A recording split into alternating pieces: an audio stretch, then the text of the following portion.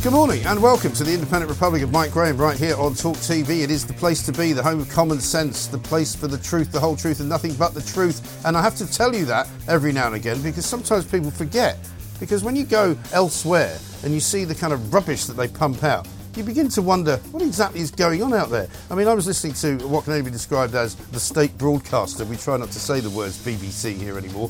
This morning, you could not have concealed their glee any more than they could when they were talking about Donald Trump and the Trump derangement syndrome that some people refer to, because the BBC definitely suffer from it. Lots of people out there on social media are absolutely sure that Donald Trump is definitely guilty. We're going to be talking about it on this show, but not from that perspective. We're going to be talking about it from the perspective of why people are so permanently screwed up about one individual who actually was elected President of the United States of America, may well be elected again. Lots of people, the Ramonas mostly, are absolutely sure that he's guilty and that he's going to jail. They don't like the fact that, of course, even if he does go to jail, he could still be the president while in jail, which I think would be hilarious. But there we are. That's just me and my sense of humour. Peter Whittle has joined us this morning, I'm delighted to say. He hasn't been here for a while, but we've got lots to talk about. Founder and director of the New Culture Forum. We're going to talk to him about Rishi Sunak and what exactly Rishi Sunak is about, what he's up to, whether he's got any chance whatsoever of convincing everybody that he is the right man to be leading this country and the right man to perhaps win the election. Sir Keir Starmer this morning is accused of basically having his policy shaped by Just Stop Oil. They've committed themselves to that. They've announced it themselves, and he must be very happy that they've done so. Front page of the Daily Mail. We'll also be talking, of course, about many other things as well as crime. Not enough space in our prisons for housing all the criminals. Not enough police to arrest all the criminals. So what are we supposed to do? Just let them take over? 0344 499 1000. Also, we will revisit the man in the bear suit in the Chinese zoo, which we're pretty sure, I am anyway, that it's not a bear. We've also found a panda, and I'm not sure whether there's a man inside that as well. So we'll give you that a little bit later on. Also, there's some more young police out there helping to fight the crime that's going on. Lots to do. Don't forget you can call us as well, 0344 499 1000. This is the Independent Republic of Mike Graham. Let us get it on.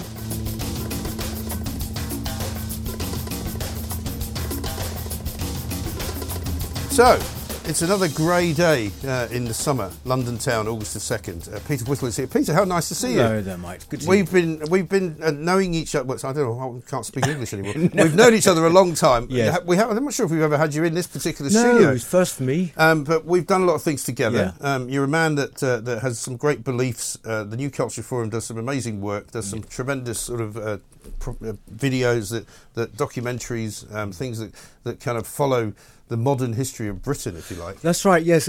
I suppose really our time has sort of come in a way as a think tank, Mike, because, we are all about cultural issues. Yeah. When we started, people were far more obsessed about economic ones. Yeah. And, of course, all the cultural issues, I mean that broadly, yeah. National identity, immigration, all of that, and left-wing bias, all of those things are now right to the fore. Yeah. And so we're sort of very, very busy. So we've got branches all over the country now.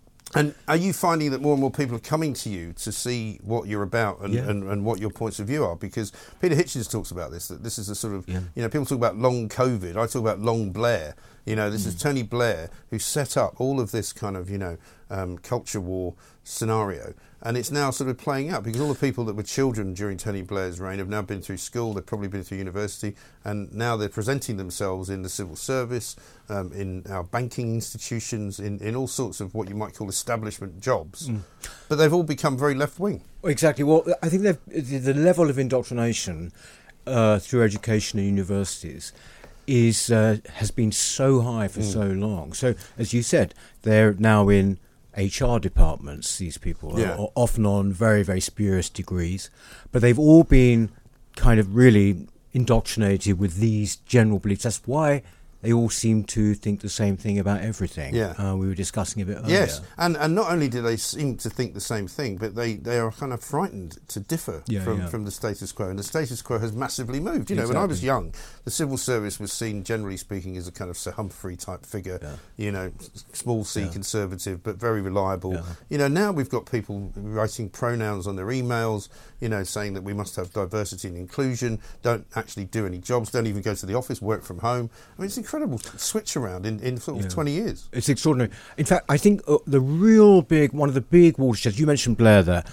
without question, 50%, over 50% of kids going to university, that's made a big difference to their general political outlook. But also, you've got a situation where, for example, it was under Blair that there's been this massive demographic change that came in, basically. It was really turbocharged by Blair. But also it's the general creep through all of our institutions, which is now gradually coming to light. We've seen it, with the banks and with Nigel. It's what he hasn't stumbled on it, but it's almost like he stumbled on something, and so we sort of see. But how useless have they been over this whole issue? And I saw the story yesterday was that they've now offered him the Coots account back. That's right. And quite rightly, he's saying, well, hang on a minute, let's have a conversation, let's see some compensation. Yeah. And what about all these other thousands of bank accounts that have been shut down all over the sector? Yes, exactly.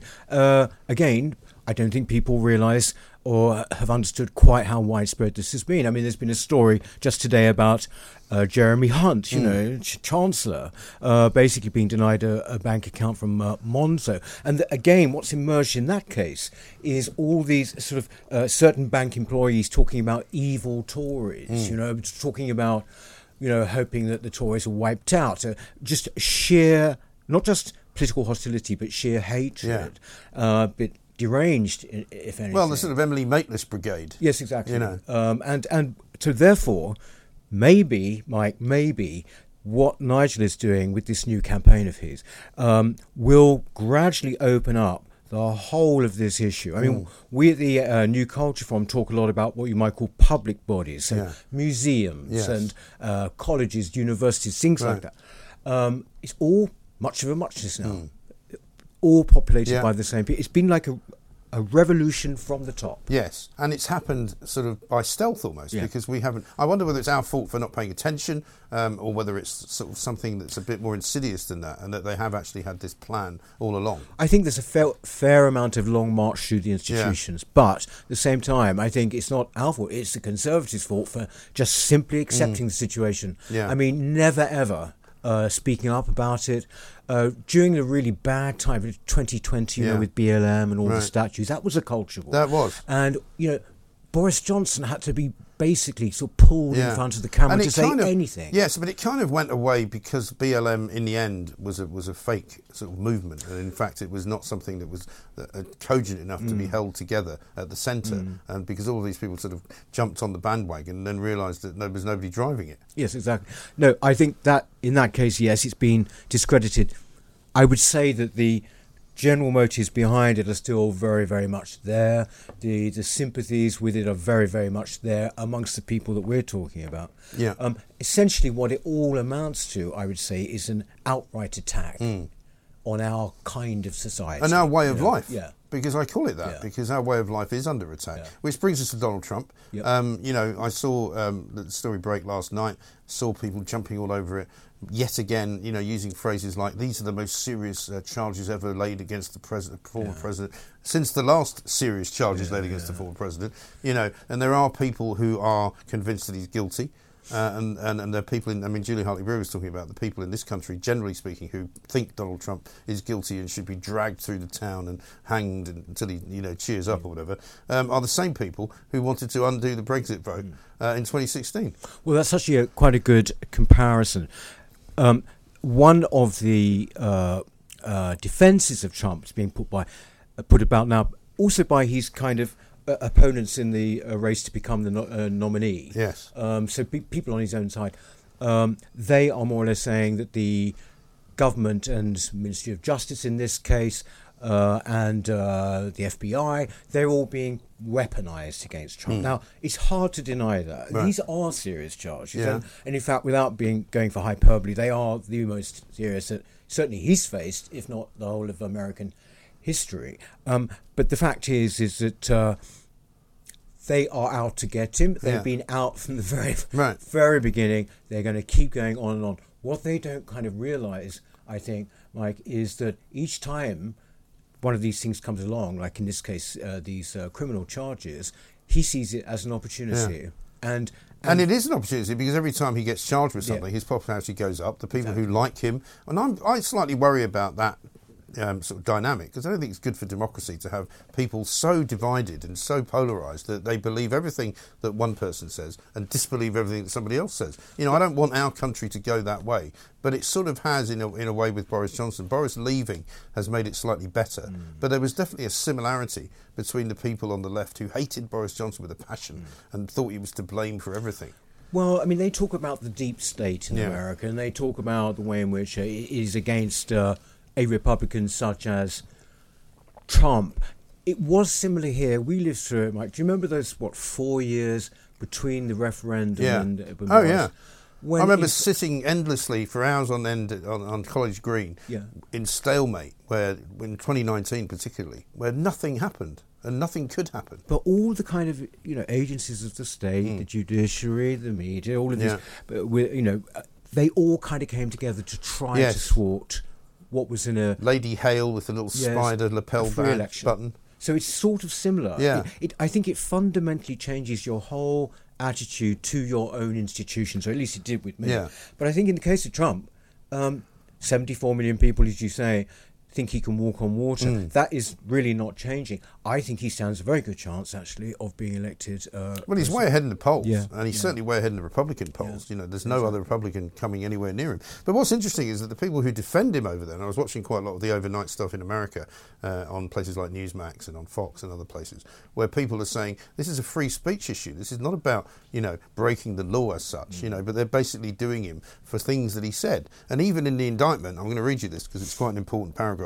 It says, the defendant had a right, like every American, to speak publicly about the election and even to claim falsely that there had been outcome determinative fraud during the election and that he had won. So they're effectively saying that we're accusing him of trying to derail the election by saying these things. However, he was allowed to say them under the Constitution. The only sort of strange thing I think about Trump in this particular instance is why he keeps, in a way, harking back. I mean, forget about the indictment for a minute. Even in his general campaigning, he keeps harking back to I lost, it was rigged, I lost the election because it was rigged. Yeah. And you sort of think, well, wait a minute, surely there are a lot of people that might actually favour you being president, but they can't have any truck with any of that. Why don't you just leave that? Yeah. Well, they're doing the job for him, though, because if he wanted to leave it, that would be one thing. But he can't leave it because actually they keep coming after him. And he's now accusing them in a counter sort of argument of interfering with the 2024 election. Yes. And you could say he's not maybe wrong about that. One of the things he said is that why have they waited 2.5 years? Yes. They've waited because they wanted to do it now.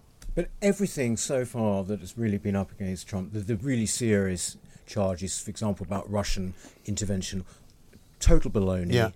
Total baloney. He's not being charged, by the way, in this instance with the incitement to insurrection. No. A lot of people might think that's what actually it's about, but for some reason they've left that out. Right. Well, they've left that out because they can't bring anything on that, because they tried to impeach him twice, let's not forget, and they failed to impeach him. And as we heard this morning from one of the Republican overseas, Greg Swenson, he said, look, they've tried, the place to do what they want to do was either at the ballot box or in the Senate and in the House, and when they wanted to try and impeach him, and they failed. Yes. My one concern really is that when we come to 2024, if Trump is there and wins, or if Biden, would it be Biden or whoever it is? I'm not sure Biden's going to last the course, to be honest. Right. But whoever it is, I think there could be major civil convulsions. I mean, you and I know America well. I've never been more sort of disturbed, shall we say, by what's going on there. Yes, exactly. I still go there quite a bit. My mother still lives there. But it's in a bad place right now. It is all the things that we used to love about America, I'd say, that sort of spirit of kind of can-do, that confidence, also the patriotism. Yeah. You can still find those in pockets, actually very large pockets. But it's not the overriding thing that goes through all of society anymore. Basically it is the most left-wing presidency we've ever had, but the actual culture has become much more left-wing. It has. It has here. Well, we'll talk about that in a second. We'll just take a short break. We're talking to Peter Whittle, founder and director of the New Culture Forum. We've got culture wars to talk about next because, of course, we've seen the Costa coffee ridiculousness this week. We've now seen Dove soap doing the same thing. It came from America. We'll talk about that. This is Talk TV. Online, on DAB+, Talk Radio and Talk TV. Welcome back to the Independent Republic of Mike Graham right here on Talk TV. We're here with Peter Whittle, founder and director of the New Culture Forum, gazing out across the London skyline. It still doesn't look particularly summery, but wherever you are, I hope you're enjoying it. It's cold. It's cooled down a bit in Europe as well. I mean, the fanaticism of the kind of woke now, from the weather, to brand awareness, to, posters that have to show trans men with mastectomies. I mean, it's an incredibly weird world we now live in, isn't it? Well, I'd say it's a weird Western world. Yes. Still, I think these things affect the English-speaking West the worst. So America, New Zealand, Australia, and of course us. I mean, it is. I find the latest batch of it, Mike, particularly with Costa Coffee and these cartoons, these merry little cartoons that I think Doc Martens have also used. Which is sort of sinister in a way. Yes, I think they're quite sinister, and also just obscene. I find them obscene, and this is glorifying the mutilation of girls, having double mastectomies. I find it just appalling. I think most people do. They can't understand why it is that brands such as these even adopt these kind of Well, we had a lot of calls yesterday from women who have had mastectomies as a result of suffering from cancer. And they're not very happy about this. Yeah. And that kind of point of view is not taken into account at all. Yeah. Because, the people who are the activists in these companies seem to think that what I would regard as heterosexual men and women don't have any skin in the game. It's nothing that we can, it doesn't apply to us, basically. I think people, to an extent, Mike, have got to try and wake up about a lot of this. I mean, what we saw in America, going back there, for Dylan Mulvaney, the trans guy, huge kickback when it came to Bud Light, and they tried to use him on Bud Light. Well, they practically ruined that brand altogether, haven't they? Ruined the brand economically. They went down the pan. People have lost their jobs over it, and all of that. But it shows you that kind of action can work. And I would say that really, if people take this seriously, and they should boycott these brands. Right? Boycott it. Teach them a lesson. They have more power than they think. Yes. People have more power than they think. They really do. Ben and Jerry's is the same, isn't it? I mean, they've been doing it for ages. They came out with the most ridiculous tweet on Independence Day in America, saying that America should give back half of its land to the indigenous people. Not at all admitting that they actually, are sitting on it with their factories in Vermont, which is actually, are they going to give the land back? Are they going to close their factories down? Well, of course they're not. Yeah, I mean, a lot of it is a strange mixture. On the one hand, you have the employees, often quite junior, who believe all this stuff. But then when you go up a few levels, quite often it's a purely a cynical exercise in just showing exclusivity or whatever. But I think that it can work if you respond by not buying the products. I mean, I did this with Gillette, if you remember, quite a few years ago. They appalling anti-men ads that they did. So woke, and I just thought that's it, not going to use them anymore, and I still haven't. And as a result, one brand came up, pretty much out of nowhere and was successful. And I think that people really have got that economic power. They really have. I mean, I saw an incredible ad the other day, which is for a company I'd never heard of before, so I'm not even going to give them a plug. It's some lingerie company. And if you saw this poster of a guy with a beard wearing a bra and suspender belt and stockings. And it was a sort of 90-sheet poster somewhere in I don't know, it was Oxford or something like that. And you're kind of going, sorry, who are you selling to exactly here? Well, it's killed stone dead a whole sort of section of satire and comedy. These would all have been skits at one point. That kind of thing is dead insulting. I know exactly the poster you mean. It's a bearded guy, hairy chest and all the rest of it, in lingerie, and it's for, I think it says something like this is it's great for women. That's all women, or for all women, or something. It's a guy, and don't insult women. He's not a woman. I know, incredible. Yeah, but I mean, people in Scotland have said this to me, that in the time of Nicola Sturgeon, I don't know whether it's any better or worse now, but when she was in charge, April Fool's stories just didn't get done anymore because the reality of politics in Scotland was so weird that you couldn't actually convince people of anything else. Let's finish up with the story you touched upon earlier, immigration. Massive story for the next year, because it will be a big issue at the election. Keir Starmer still really doesn't have any immigration policy from what we can see. His 5 sort of planks of what he wants to do don't include immigration. Why can't the government sort this out, especially the small boats business? I think the will is not there. Mike, I think the will is not there. it's getting more and more surreal by the moment. Yeah. There was a story I saw a few days ago of basically immigrants being put up, illegal immigrants being put up in basically new houses, luxury houses, in an area which had massive homelessness. Right. This is, I find, obscene, disgusting, and I think people should start getting seriously angry about it. Everything that you hear the government say between now and the election in 2024 is going to be window dressing. Yeah. I don't think they've... Well, I find this argument about moving them from a hotel to a barge to a disused army camp. People don't care about that. Yeah. They just don't want them to come. Exactly. They don't want to think about where they're being moved to. Exactly. I think the decision has been made that basically we are going to carry on very much as we were before. The decision by the Tories and Labour, because there's not really any difference on this issue anymore. It's just purely what they say. Well, the only thing that Labour has said, and it hasn't been said officially as policy for the whole party, is that they would have processing plants, processing centres and offices in France, which doesn't solve the problem. No. I think that Labour is basically open borders. It's an open borders party. Right. I think what is particularly grotesque really is the way in which the Tories still insist, Home Secretary after Home Secretary after leader, that we are going to get the numbers down. Last year, the highest ever, 650 net. That was net. 1.2 million before the people left. This is, people say this is not sustainable. I mean, that's rather nice language. I would say that this is sort of nation-changing stuff. Yeah, it really is. It just simply cannot go on. Yeah. And I think the only real way anything will change is if there is some form of new party. Yeah, I think that has to happen. But maybe the system has to change. Listen, Peter, we could talk all day. Great to see you. We'll have you back on soon, I'm sure. New Culture Forum, check it out. He's the founder and the director of it. There's some great YouTube stuff going on out there. We'll be, meanwhile, talking about crime and punishment, because there's plenty of crime, but there isn't any punishment. This is Talk TV. Nationwide, by your side, Talk Radio and Talk TV. Welcome back to the Independent Republic of Mike Graham right here on Talk TV. Lots of you getting in touch and lots of you to talk to as well. Don't forget, you know the number, 0344 499 1000. We've got many things to talk about. Chris in Horsham says, I like to keep abreast of the news, so goodbye and good riddance to Costa Coffee. See you latte.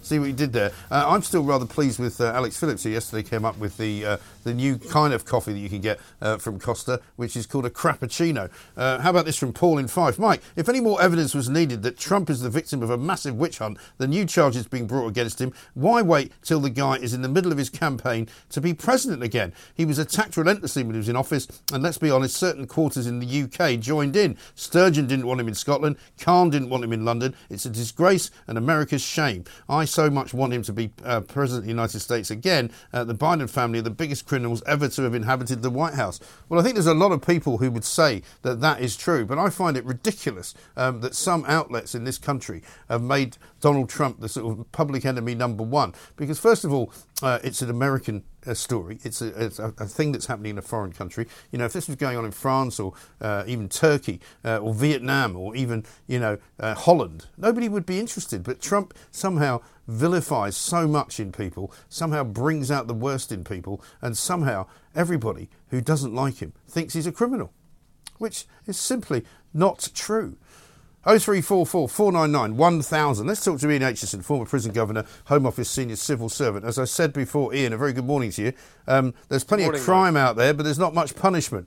So if you have that sort of conversation, let's start with the crime first. The shoplifters and burglars now supposedly facing mandatory prison service, prison sentences. I find it amazing that the police come out and say they're going to do their jobs, and it's actually a news story. Yes, I mean, one of the problems that we've had in the past is the lack of detection of shoplifting. But I think it's actually worse than that. Yeah. It's that shoplifting has effectively become decriminalised. And what's the impact of that? Well, the impact, as ever, is felt most acutely in some of our poorest and most deprived communities, where you see, for example, the Co-op this week saying they're going to shut up shop and showing very distressing footage of shop workers begging for police help, and there isn't any because shoplifting has fallen off the agenda. Shoplifting is really important, actually, because a lot of the people committing those offences, I think about 75% of them will be addicted to drugs in some form or other. But there is a problem here with saying, well, we can build prisons and build our way out of this, because at the moment we've got a prison system that is almost full to capacity. And if you send people who've committed low-level offences into our prisons at the moment, some of the most disordered prisons where every metric of violence and despair is off the scale, you're actually going to weaponize that offending behavior, and you're simply going to turn out people who are more adept offenders at the end of a prison sentence, a short prison sentence, that's making no difference. Is there any truth to the theory anyway, that if you send somebody to prison who is a sort of not maybe a first time offender but a relatively new offender, can they be frightened enough in prison to never want to go back? I think that does hold true for some offenders. Certainly, you've got a lot of people who their experience of custody is so brutalizing that they never want to go back. So you can, to some extent, scare people straight. But I think, particularly if we're talking about, we've got about, of our 86,000 people in prison, about 10,000 of them, according to the latest estimates, are in for drug-related offences. Right. Now, a lot of them are in prison and should be in prison for a very long time, for example, being concerned in the supply of Class A drugs. But a significant number of them are prolific offenders who are feeding an addiction. And you're not going to scare people like that straight by going into prison. Prison is actually a place where about 8% of people who go into prison for the first time report that they've become addicted to a substance while inside the prison. Well, there's no shortage of... I mean, I remember when I was living in Scotland, in Saughton prison, just on the outskirts of Edinburgh, had a real problem where people were literally throwing drugs over the fence, whether they were inside pigeons or inside various, different animals or whatever it was. But the drugs availability in prison was better than it was in sort of parts of Edinburgh. And there are plenty of drugs in Edinburgh. So the point is, you're not going to scare those people straight, to use the phrase, who are chemically addicted to substances like heroin and so on. What you need is a different form of disposal for those people. But what you need actually before that is the certainty of detection and the certainty of consequence and sanction. At the minute, that is missing. And what happens then is you get zones of criminal impunity created that torture decent people who are trying to bring up families in these communities that are blighted by crimes that go undetected and for whom there is no sanction until it's the 5th or 6th or 7th or more time in front of the magistrate, who gets frustrated by the lack of any impact of any community-based penalty. We could talk about that, and sends this person to prison. But unfortunately, those people are now being sent into a teeming, violent, brutalizing environment where many of the the pathologies, if you like, that have driven them into crime are only going to be magnified. And that's a massive societal problem. Yeah. It's massively expensive.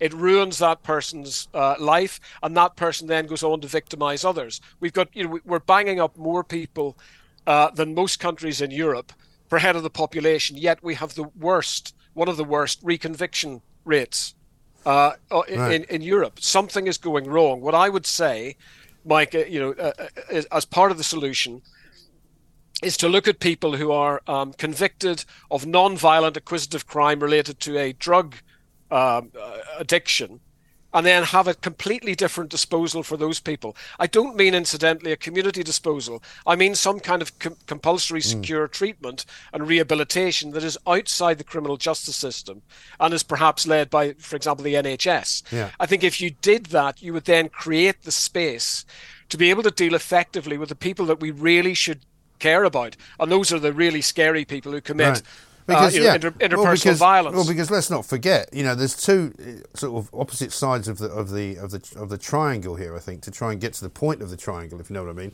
where you've got the need to safeguard the public from bad people who shouldn't be allowed to roam free to do them harm, and then also the need not to make those bad people worse in order to get to the point where they can be released back into society and they've been fixed. So it seems to me what you're saying is spend more money not on building more prisons, but on putting the right people in the prisons, and maybe creating another place for other people to be treated. And I kind of accept that, but I wouldn't give it to the NHS because they've got enough problems. You know, they can't even run the NHS. Can I just come back to it? It's some and some. We actually do need to build our way out of the prisons crisis that we have. The government initially talked about an ambition to create, I think, 20,000 what they called modern prison places. Yeah.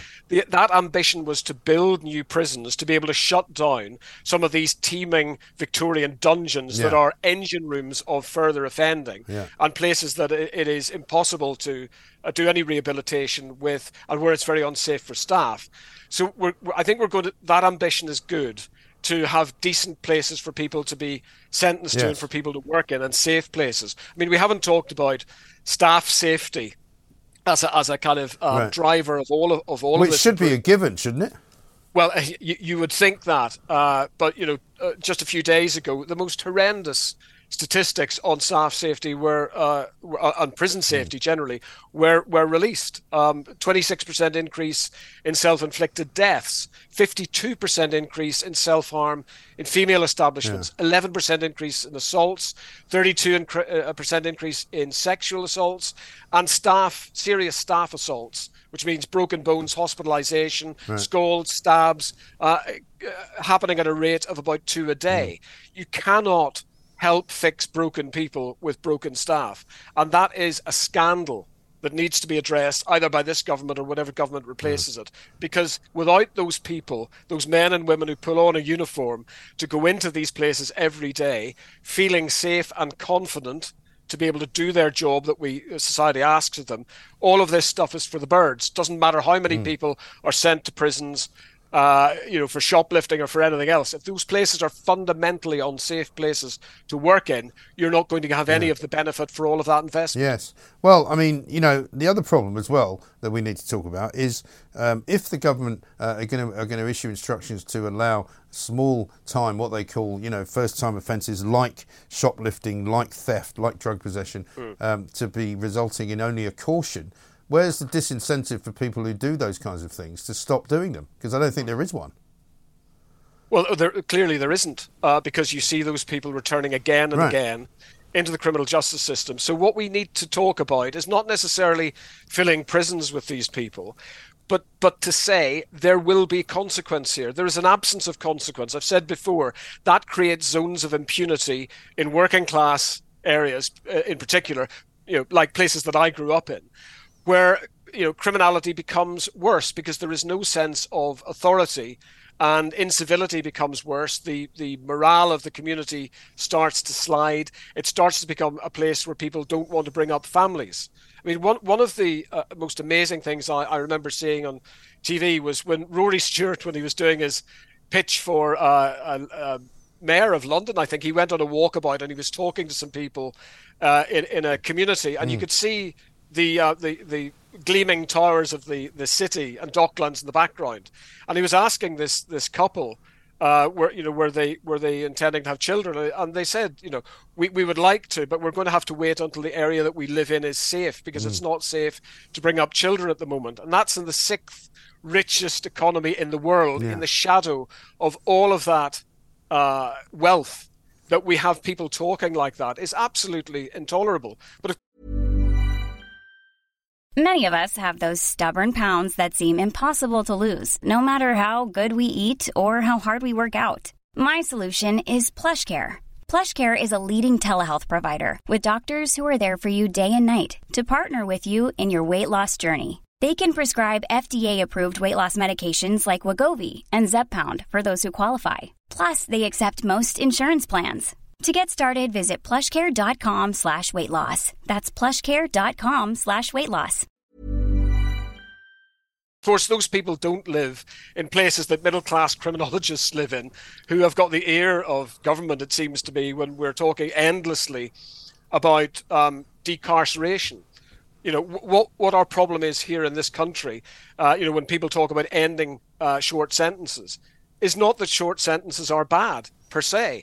There are lots and lots of prison systems and jurisdictions in Europe that do short sentences that are even shorter than ours. Our problem is that we do them so badly. And so we do them badly because the system is absolutely stuffed with people who shouldn't be in it. And that means that there is no hope of actually effectively rehabilitating all the people that really do need our attention. And that's why I go back to the point of saying, yes, we need certainty and consequence and sanction for people who commit low-level crimes. It's really important. It was demonstrated in New York in the 80s and 90s when it was cleaned up that if you focus on low-level quality of life issues, and you target those criminals, you stop them turning into worse criminals, and you stop the degradation of these communities that, let's face it, none of us, that talk and opine in these programs live in anymore. Well, I wouldn't say that. I live in London, and you never know from one day to the next whether the street that you live in is going to be witnessing somebody being murdered in it, or somebody being robbed in it, or somebody being stabbed in it. You know, I would say that almost all of London now is a very dangerous place to live. Well, perhaps, but I'm talking particularly about areas of very low socioeconomic growth and ambition and opportunity. Those areas always suffer first at the hands of progressive criminology. And what we need actually is to, and I've talked about this before, we need a kind of expeditionary style assault on these communities to support them and to rescue them, where we're building police stations, not closing them down, but putting police stations in those areas, restoring a sense of order and authority, and going after the types of people that are destroying those communities. And of course, going after those people to offer them help. I'm very much in favour of being able to give people a choice. You know, people who are addicted to drugs or committing repeat offences certainly say, and have the resources, that's important, to be able to say, we want to help you. We want to help you get out of this cycle because it's destroying your life and you're wrecking other people's lives and livelihoods as well in the process. But if you refuse to do so, then we're going to make life impossible for you. And back in the noughties, when I was at the Home Office as Director of Community Safety in South West England, there was a strategy that was created called Prolific and Priority Offenders to do just that. It was resourced. I don't even know if it exists anymore, and probably nobody in government does either. But it was resourced to be able to grip the very people that we're talking about and to say, you're going to be offered a choice. But, you know, the choice is either you submit yourself to treatment and rehabilitation, or we make life impossible for you. Yeah. And we need a lot more of that. That's not soft justice at all. No, that's intelligent justice, which sounds to me like is what we need rather than just a knee-jerk reaction. Listen, great to talk to you, Ian. Thanks very much. We could do it all day as well. Ian Aitchison there on soft justice, on crime, on punishment. There isn't any, and it's going wrong. And what do we do to fix it? I want your views on that. 0344 499 1000. Christine in Surrey says, Chinese bear, fake or human, whatever it is, get it out of that horrible concrete environment. On the other hand, I have a solution to our overcrowded prisons. Put repeat offenders in orange jumpsuits and stick them in zoos for us to gawk at. 1 week for every offence. Very good idea. Dress them up as bears, why not? This is Talk TV. His might, providing a welcome dose of common sense for the common people. Solid Talk. Hot Talk. The Independent Republic of Mike Graham. On the app, on your mobile, Talk Radio and Talk TV. Good morning and welcome back to the Independent Republic of Mike Graham right here on Talk TV, the place to be for all the things you need to know about and all the views that you would like to impart to us, because of course one of the things that we do rather better than anybody else, I believe anyway, is to augment your views, to amplify them, to let you say what you want and let us pass those views on to the powers that be. To wit, you know, we can talk about crime and punishment all day. We can talk to Ian Aitchison, who's an expert on prisons, who used to work in the Home Office, who knows an awful lot about crime and punishment, but somehow an awful lot of you disagree with much of what he said. He was concerned about locking people up for the wrong reasons, locking people up for too long, making those prisons too horrible for them to actually do anything other than survive in. There's a lot of arguments to and fro that we will make, and we'll take loads of your calls coming up on that. We'll talk to Alex Salmond very shortly as well, former First Minister of Scotland, of course, leader of the Alapa Party too. I'm going to be joining him this weekend as he launches his big debating festival up at the Edinburgh Festival. Friday is day one. I think he's already sold most of the tickets for that, so you might want to come along on Saturday when I'm going to be taking on him and Mick Lynch on the subject of whether public sector workers should be allowed to go on strike. And of course, were the trains working, I would have taken a train to Edinburgh, but they're not. So I might have something to say to Mr. Lynch about that. Also, coming up in this hour, we're going to be talking to Charles Levinson because he's a doctor and he has spotted that more people are dying this year than at the same point in 2022 and at the same point in 2021.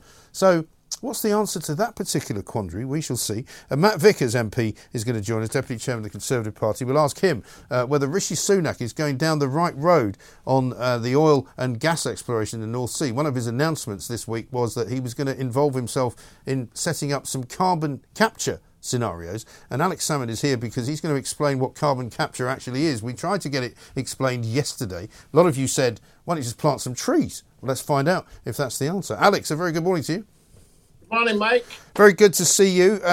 Now, obviously, I'm looking forward massively to the Fringe event, which is coming up this weekend. We'll get to that in a moment. But a lot of people asked me the question yesterday, what is carbon capture and is it worth 20 billion quid? Well, carbon capture, basically, the idea of extracting greenhouse gases, principally carbon dioxide, from industrial processes, sticking it in pipelines and sending it either back into the North Sea, which is pretty sensible, or burning it underground, a coal mine or somewhere, which I suspect won't work. So that's it. Simply extract the carbon dioxide mainly and then send it back where it came from effectively, either underground or in aquifers, saline aquifers in the North Sea. Right. And so this plant that he wants to build, or the two plants that he wants to build, what will that actually entail? He says it's going to provide a lot of jobs for Scotland, which presumably is why the SNP has been a bit quiet about it all. They're being accused of not joining hands with Labour and singing Kumbaya and saying, just stop Rishi Sunak from ruining the planet. What's the actual truth? Right. Well, firstly, let's talk about the scale of what's being proposed. I mean, it was greeted by the obedient unionist press in Scotland as if it was the parting of the Red Sea. In fact, what he announced... I thought they'd all gone the other way up there. Well, no, that's only your impression. From your standpoint, they're all left-wing. Yeah, they are. But no, he announced 10 million quid, effectively, for the Acorn project. They said it was 20 million, but he forgot to tell them that 10 million was going to Humberside. So it's 10 million quid. I think the best way to look at the scale of that, Mike, is over the last 20 years, where carbon capture has been mooted and successively let down and betrayed by successive and Conservative governments, £100,000 million has been extracted in revenue from the Scottish sector of the North Sea. Now, I know you're a dab hand at arithmetic. See if you can understand this one. That means for every £10,000 extracted in revenues, Rishi Sunak, in his munificence, as Captain Bountiful, has allocated £1 single pound to the Acorn project. So that's £10,000 goes from north to south, and Rishi Sunak makes a big announcement about £1 going back from south to north. That's the reality of the scale. Why that matters, of course, in terms of carbon capture, it gives an indication of the seriousness of that announcement. And that announcement is useful, it's beneficial, it will give great encouragement to the future of the oil and gas industry, but it's not in terms of financial scale serious in terms of the revenues extracted from the North Sea. Right. So, I mean, Rishi Sunak, in my view, moving towards a kind of or at least moving away slightly from the net zero mission that he has previously stated, I think is a good thing. I think it's slightly encouraging to look at what he wants to do more slowly rather than more quickly. So, I mean, investing more in the North Sea is a good thing, isn't it? Yes, it is. And I would go big scale for carbon capture. I mean, I've been on this hobby horse since the Miller project in 2005, which was first embarked and endorsed by Tony Blair. That was £1 billion commitment, then 1,000 million. And then Gordon Brown, as soon as he became Prime Minister, you know what Gordon was like with the pennies and the money. He tore it up immediately. And instead of if that had gone ahead, we'd have been 15 years into the hydrogen economy in the northeast of Scotland. Clean burn fuel, the way forward, undoubtedly. You've got a choice in terms of heating people's homes. You can either tell them all that heat pumps work, which in cold climates they tend not to. Right. So you'll have all these people with expensive heat pumps huddled in front of the electric bar fires. Or alternatively, you can convert their gas supply to hydrogen, and that can be done, and have everybody happily in comfortable, well-heated homes for reasonable cost, using the existing equipment or adapted equipment to do it. And doing it with hydrogen is much better. So the hydrogen economy is good news in all sorts of ways. We could have been 15 years into it if it hadn't been for Gordon Brown's impecunious nature.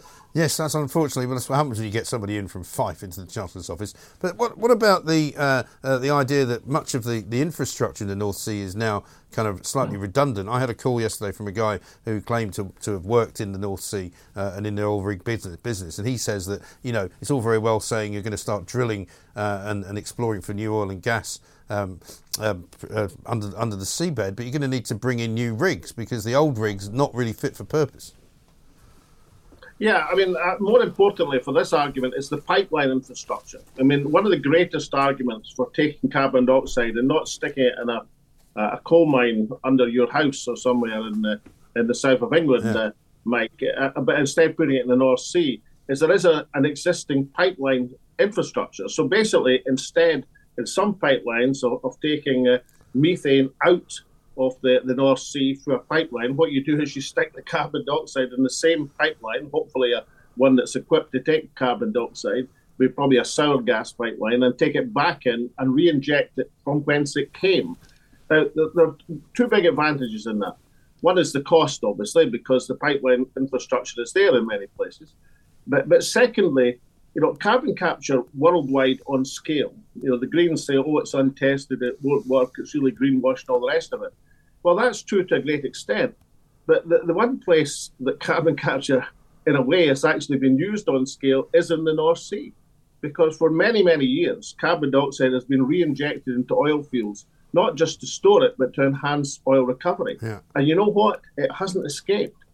Incidentally, the only two major carbon capture projects which have met expectations have been in the North Sea. Of course, they've both been Norwegian, it should be said, but nonetheless, the two that have worked have been in the North Sea. And there's a lot of indications that the geological structures of the North Sea will not allow the escaping of carbon dioxide once it's placed in. So, you know, when you're embarking on a new, potentially planet-saving technology, you know, it's quite a good idea to know you've got a reasonable chance of it working. And lo and behold, there is a reasonable chance of it working at scale in the geological structures of the North Sea. That's what makes it an exciting opportunity. Now, my complaint with Rishi Sunak is he treats what should be seen as a major industrial revolution, potentially a planet-saving technology, because if it works, then there's virtually no limit to the amount of carbon dioxide you could store. Yeah. He treats it as if it's a way to score a quick political trick over Sir Keir Starmer and the SNP. We won the Uxbridge by-election by embarrassing Labour on congestion charges. Now we can win a few seats by embarrassing Labour on oil and gas. You know, a prime minister, a real prime minister, somebody of stature, somebody of vision, somebody looking forward, wouldn't announce it like that. It'd announce it, look, this is a major initiative to meet our obligations and preserve our industrial structure. But, you know what? Rishi Sunak doesn't have it. He just doesn't have it to be that sort of prime minister. Yeah, that's unfortunately something I'd have to agree with you on. But what I'm saying, I suppose, about the investigation of more oil and gas fields, I mean, is that a long-term commitment? Is it something that can happen straight away? Is it something that will have to be delayed? And what would you say to those people who continually remind us that we will run out of fossil fuels? Well, I fought a 2014 referendum with the Labour and Tory parties telling me that there was no more oil and gas in the North Sea. Right. And then, lo and behold, 9 years later, a Conservative Prime Minister announces 50 new licences. Yeah. Well, where did all this oil and gas come from? They must all have been discovered in the last 9 years, Mike. Yeah, sure. So, look, what you can't, I mean, the sensible thing to do, and again, Rishi Sunak has fallen down, and the Labour Party are not even at the races here, and the SNP have an ambiguous position because of their alliance with the Green Party. They've got what's called a presumption against development. The real way to proceed is to put an obligation on every single new field as a license consent that they have to look to zero carbon in the extraction and make it a rigid condition. That can be done, presumably. Yeah, the only way they could do it, Mike, is investing in the carbon capture proposals and the pipeline network. That's the only way they could do it. And therefore, you would force the private investment at scale into these initiatives, not just Shell putting in a few million here and there to brush up their image, as they're doing in the Acorn project, but actually you would force every major developer in the North Sea to invest seriously in the carbon capture network and justify their existence by doing that. And that way, potentially, you could reconcile continued development of oil and gas in the North Sea and the future of the planet, which everyone, even yourself, Mike, has some involvement and interest I have some involvement in it. But I mean, the other question, of course, is that will these big companies want to invest in something if they fear that if they do make a load of money there and the Labour government gets in Westminster, suddenly they're going to get hit with a windfall tax and that'll be the end of their profit? Well, they've already been hit by a windfall tax. I wouldn't agree too much for oil companies, Mike. Oil companies are fantastic. They will all say when the windfall tax was eventually introduced, oh my God, this will hurt us. And then they announced in succession massive billions of pounds of profits. The real clue to oil and gas is very few oil and gas companies have ever gone out of oil and gas. Why? Because you don't make any more money anywhere else. They're just like the banks. They stay in the financial sector because you can't make more money in any other sector. And then they greet and whine and say, times are tough, times are hard, as they rake it in. I mean, that's just the way they are and the way they shall always be. So every time I hear a whine from the oil and gas industry, then I give it a heavy discount of several percent. Yes, no, fair enough. Let's talk about the show coming up. Friday night is your opening night up at the Alex Salmond Festival of Debate, I'm calling it. I don't know whether that's what you're calling it. You're calling it The Eyes Have It, right? Our producer, Miss Tasmina Ahmed Sheikh, might object to that. Well, it's full of the great and the good, and some not so great and some not so good. But I'm looking forward to talking to you and David Davis and indeed Mick Lynch on Saturday night. So tell us about the format. What's going on? Well, the format is like a heavily compressed parliamentary debate, compressed into 1 hour. John Bercow in the chair being like John Bercow, so he'll take up about half an hour. Yeah, I imagine so. And then 2 teams of debaters. Well, let's take the one you're in on Saturday night, if I'm right. Yeah. The motion is public sector strikes. Let the workers be free to strike. Not to strike. Solve it in other ways. So it's me and Mick Lynch against you and David Davis. They're calling it the dust up in the Spiegel tent, is what they're called. I was at the Spiegel tent looking at the stage and everything the other day, and there was a couple of bookies outside with boards. Yeah. Like the races. I have to say that Mick Lynch is odds on, Mike. Yeah, well, he would be, wouldn't he? He's probably fixed it like he did the ballot. He's good at that. No, that's the sort of merry quip that will stand you in such good stead on Saturday night. We're expecting blood on the carpet. Indeed. I'll put sawdust on the floor in Spiegel tent. Yeah. So anyway, it's to engage in debate, and over the course of it, I mean, we've got more cabinet secretaries than you can shake a stick at. We've got current party leaders, and Richard Tice, debating Brexit.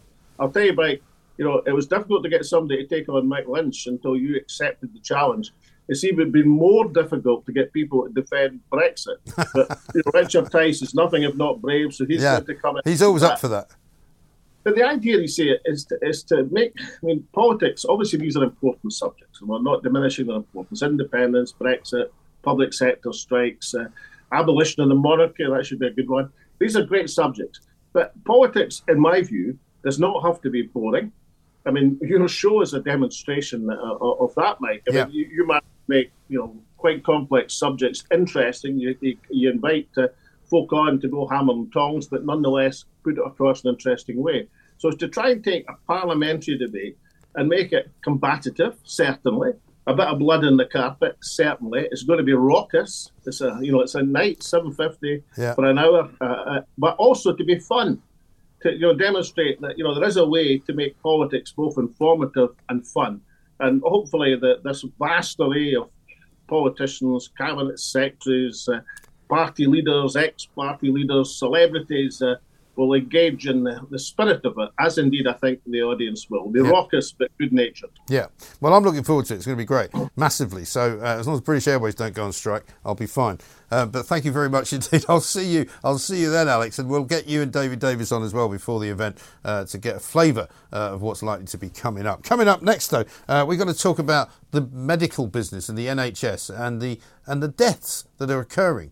Excess deaths in this country this year, bigger than the last year and bigger than the year before that. Extraordinary stuff. We'll be talking to Dr. Charles Levinson next on Talk TV. Nationwide, by your side, Talk Radio and Talk TV. Welcome back to the Independent Republic of Mike Graham right here on Talk TV. Peter in Stevenage says, this Mike, listening to your discussion with Alex Salmon, watching a programme last night on heat pumps which touched on hydrogen and numerous other forms of energy. There seems to be numerous problems with all alternative forms of energy. We really need a comprehensive understanding of all the possibilities, warts and all. I think that's right. And Leslie says, hi, why no coverage of Biden and his son Hunter after Hunter's business partner accused him of taking money from Russia and China? Well, I understand that there has been some coverage of that. We will be doing more of it, I'm sure. And Mick says, good timing. Our useless police get a 7% pay rise to do less work by dishing out more cautions. Did anybody ask the taxpayer? Scandalous. Well, I'll tell you what, there's a lot of things to talk about this morning with Matt Vickers, who is, of course, Deputy Chairman of the Conservative Party and MP as well for that lovely part of the world up there in the northeast of England. Matt, a very good morning to you. Good morning, Mike. Very nice to see you. When we all get to go home and do the real deal, knock on doors, and it's chucking it down here. Yeah. Absolutely drenched. Yeah, well, I was soaking wet this morning coming into work, but it seems to have cleared up. I can see actually patches of blue sky. But, it'll be good for you to find out what it is the good people of Stockton think, because in the front page of the Daily Mail this morning, we've got the boasting Just Stop Oil activists claiming that they're now running the Labour Party. What do you make of that? Well, I think they might be running the Labour Party by the looks of things. It is unbelievable, isn't it? We've seen all the announcements this week. We've seen the pressures on people's pockets. We've decided to give more licences to oil and gas because it's just the right thing to do. It's just on every sphere. Do you know, it's better for the environment. We're not importing this stuff. To import it from elsewhere means the carbon footprint's about 3 or 4 times as big. It creates jobs in this country. Wonderful. And it means we're not reliant on other countries for our oil and gas. It's a no-brainer, but these people keep gluing themselves to the road, and now the Labour Party have decided to sell out on their manifesto and run things by the eco-terrorists. Yeah, I mean, I suppose the question is how quickly can those licences be granted, and how quickly can we see then the fruits of your labours, as it were, so that we don't have to buy in, fracked gas from America. We don't have to rely on Qatar to ship stuff to us. I mean, how soon can this all happen? We are moving apace, aren't we? There's plenty going on all fronts, but actually this commitment, we need to give certainty. So today we've got big energy companies round the table with the government having a discussion about how we can speed up those plans, get things delivered at a quicker pace. But we aren't just doing oil and gas versus the green stuff.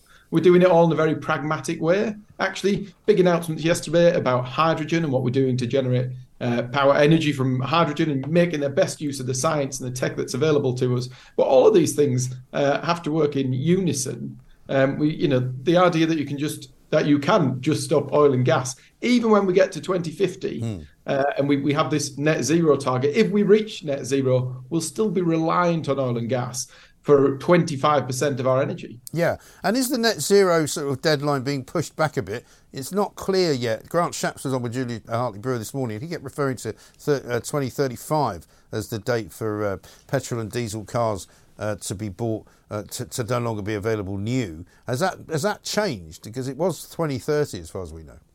No, so my view is that actually you should be ambitious. You should set targets. But what we do in terms of delivering on those targets should be pragmatic. Should be looking at how quickly we can deliver things and how quickly we can deliver things that work for the British people. It's not about green at all costs. If we get obsessed with this green thing, which I think at points we might have, whereby you just go green at all costs, there's a real consequence for people out there who've got to pay the bills. Yeah. There's a real consequence to picking up the tab for all of that. And we've got to do it in a balanced, sensible way. But you know what? We're leading the pack. For all these eco warriors out there telling you we're terrible, we're polluting at a rate of knots. Actually, of the G7, the UK is leading the pack. We're decarbonising faster than anybody, but we've got to do it in a pragmatic, realistic way that's fair on the people who pay the bills. Well, I think I can tell you that that's exactly the message that people who watch this show want to hear, because they want to, if necessary, make life better for their children and their grandchildren, but they don't want to pay a premium for it. They want to be able to do the things that are being recommended, so to save energy or to drive a car which is less polluting, all of that stuff, fine, but don't keep charging them and don't allow them to be paying through the nose for it. Yeah, I go into a lot of schools, actually. A lot of schools do lots of things now about climate, energy and where we're getting it from and what we're doing to leave the world in a better state than we found it. And the big thing that I always discuss with the youngsters, actually, is what's the cost? We do lots of things, but they all have consequences. So it's all well and good preaching about how we can be greener, faster, and do even more for the environment. But everything comes with a cost. And sometimes those costs help change behaviour. Did you see that there was a stat this week about plastic bags? And since we've started charging for them, apparently we were using about 95% less plastic bags than we used to before we charged. That isn't costing anybody anything. We're just behaving a bit better because we're reusing our bags, etc. Sensible measure that gets people doing the right thing, but we can't just do anything at any cost to make things greener. Yeah, I get a bit fed up though when the bag for life falls apart, because I haven't got that much longer left, but I like the bag to last for life if it says it does. Well, apparently Morrison's bags are the best bags for life, so you need to look around at where you're shopping perhaps. Yeah. I don't know. Yeah, I don't shop there. Thanks very much anyway. Now let's talk about crime and punishment. Prison space is going to run out in the next 3 years, we're being told today. Meanwhile, the government's saying we shouldn't be sending people to prison as much if they've only committed what they're calling low-level crimes like shoplifting and theft. A lot of people are not happy with that. I think, do you know what, that's an interesting headline, but I don't think that necessarily rings true. In the last few years, we've toughened up sentences massively for the people who commit the worst crimes, sexual offences, violent offences. Actually, we're putting them away for longer. We do have issues with the size of our prisons, with how many people we can actually house in prisons, but we are spending millions of pounds building more prison places, and it's the right thing to do. I think there is balance around how that works. I think one of the big things that we saw this week that is a big issue for me is around what happens to retail crime. So you may remember, I read that a little bit of a rebellion on toughening up sentences for people who assault retail workers. This week we've announced that there are going to be tougher sentences for those who constantly, go out there shoplifting week after week after week, driving the cost of our basket up when we go shopping and just making life a misery for those people who work in shops. So I think you've got to take it in the round. I'm not sure that when you look at it, actually, we are tougher across the piece in terms of the sentences we're opposing. But there are examples where now they're saying that caution should be issued more quickly. Yeah, but the reality, though, Matt, is that a shoplifter, for example, would have to commit about 50 crimes before being locked up. And I know that you'll say, you may be right to say that you're locking up serious offenders and putting them away for longer, and that's fine. But there's also what we call low-level crime, which a lot of people don't regard as low-level crime because it ruins their life. If you've got a gang of kids running past you as you're trying to pay for your, pound of butter that you just bought, it's not very pleasant. If you work in a shop and you have constantly to worry about people coming in, harassing you and threatening you and basically nicking everything they want to nick, that's not a nice place to be. And I think the problem for a lot of people now is that the low-level stuff is affecting more people and their lives are, they feel, blighted by it. So I think, I entirely agree. And actually part of what we're saying with these cautions and part of what's come out about the cautions is the fact that the justice is going to be quicker because the police will caution you. It won't go off for months and months to court, which actually is the worst thing. One of the problems that we've got in our part of the world actually is that some of these youngsters who are off the rails, the parents are letting them do what the hell they like.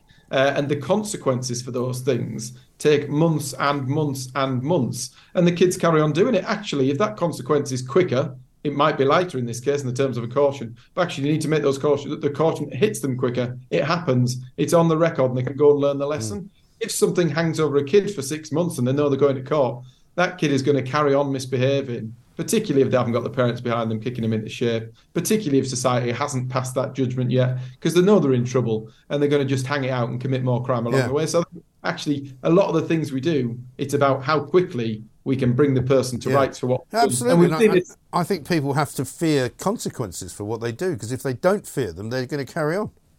And they need to feel those consequences quickly. There's this new initiative now that we're testing in our part of the world around instant justice. So it's about from the point when someone is judged to have done something wrong and goes through court, actually making the penalty of going and cleaning up the mess much quicker, because those kids need to feel the sanction, feel the burden of what they've done, rather than just carrying on in 2 years thinking, oh yeah, I remember when I did that. We need quicker justice. We need it to happen quick. And part of this caution mechanism is about doing that. Yeah. Quicker justice as well. Final thought for you, Matt, on the migrant issue. I mean, we saw this week a bunch of law firms being closed down, rogue law firms who were helping illegal migrants stay in this country by telling a pack of lies and pretending to be gay or pretending to be depressed, all of that. A lot of my listeners and viewers are saying, all very well shutting them down. Shouldn't they be prosecuted, some of these law firms?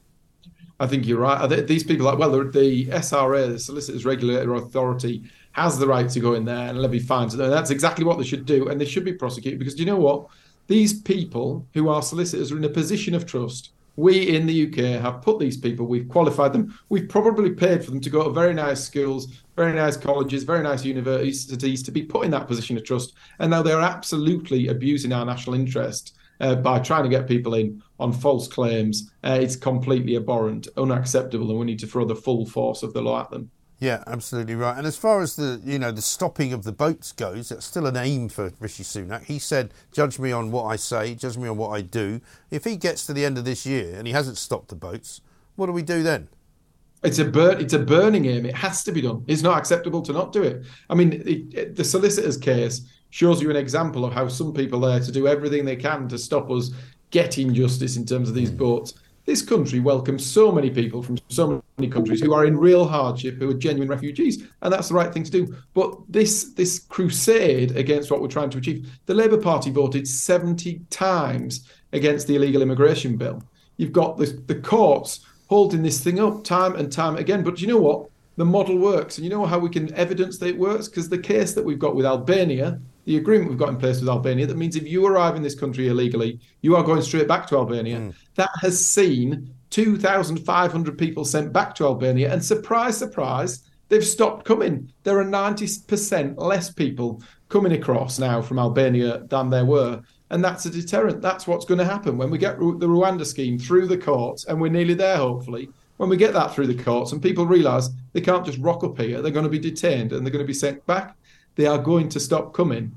There are people out there who hate that as a concept, but actually it's the right thing to do. We cannot go on paying out, £6 million a day to house people in hotels across the country. It's just not acceptable, and we have to do something about it, and we have to do it bloody quickly. Yeah, well, I'll be back to make the judgment then in about 5 months' time, I guess. We'll have to make a date for that. Matt, very good to talk to you. Thanks very much indeed. Matt Vickers, Deputy Chairman of the Conservative Party, MP for Stockton up there on the northeast coast of this great country of ours. The weather's not great. It's August the 2nd. It's supposed to be summertime, but hey, what can you do? Coming up next, we're going to cheer you up, though, because we're going to ask you that question once again. Is it a man? Is it a bear? Is it a panda? This is Talk TV. Across the UK, online and on DAB, the Independent Republic of Mike Graham on Talk Radio. If you enjoyed that, be sure to catch the whole show 10 to 1, Monday to Friday on Talk Radio, via DAB, online or via the Talk Radio app.